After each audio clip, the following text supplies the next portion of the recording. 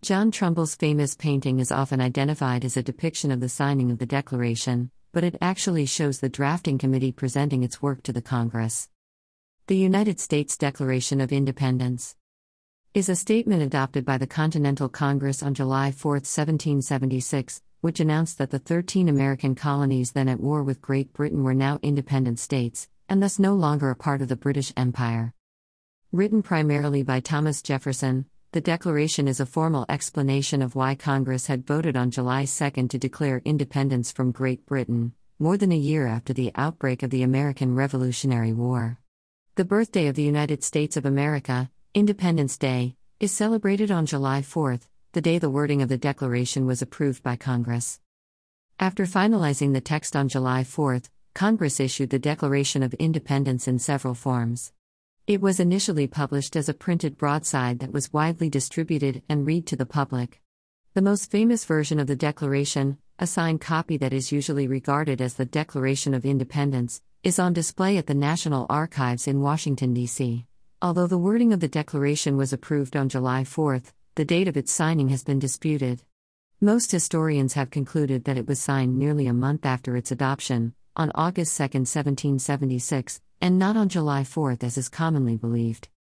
The sources and interpretation of the Declaration have been the subject of much scholarly inquiry.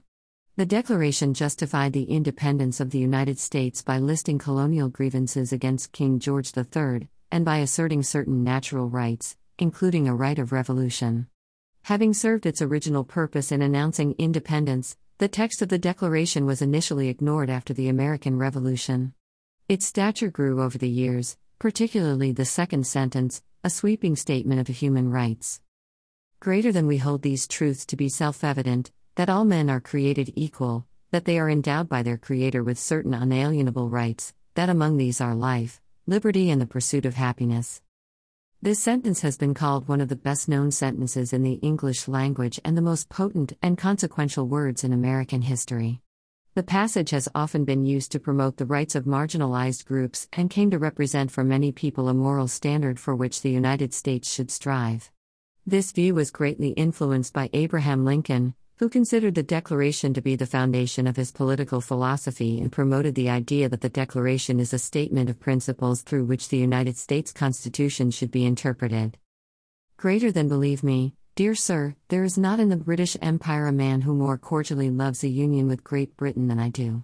But, by the God that made me, I will cease to exist before I yield to a connection on such terms as the British Parliament propose, and in this, I think I speak the sentiments of America.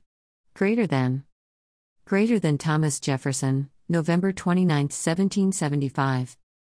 By the time the Declaration of Independence was adopted in July 1776, the 13 colonies and Great Britain had been at war for more than a year.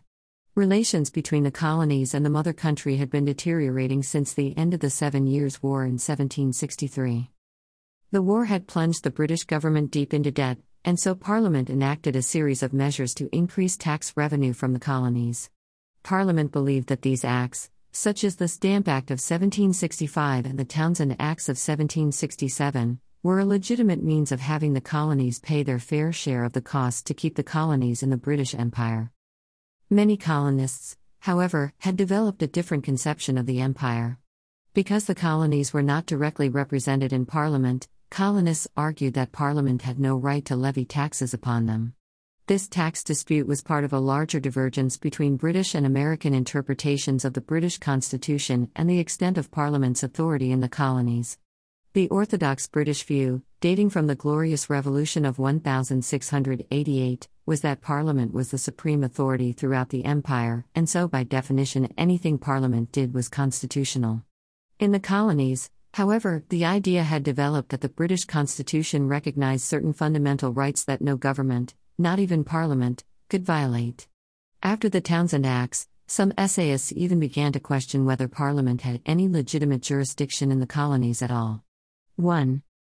Anticipating the arrangement of the British Commonwealth, by 1774 American writers such as Samuel Adams, James Wilson, and Thomas Jefferson were arguing that Parliament was the legislature of Great Britain only and that the colonies, which had their own legislatures, were connected to the rest of the empire only through their allegiance to the crown.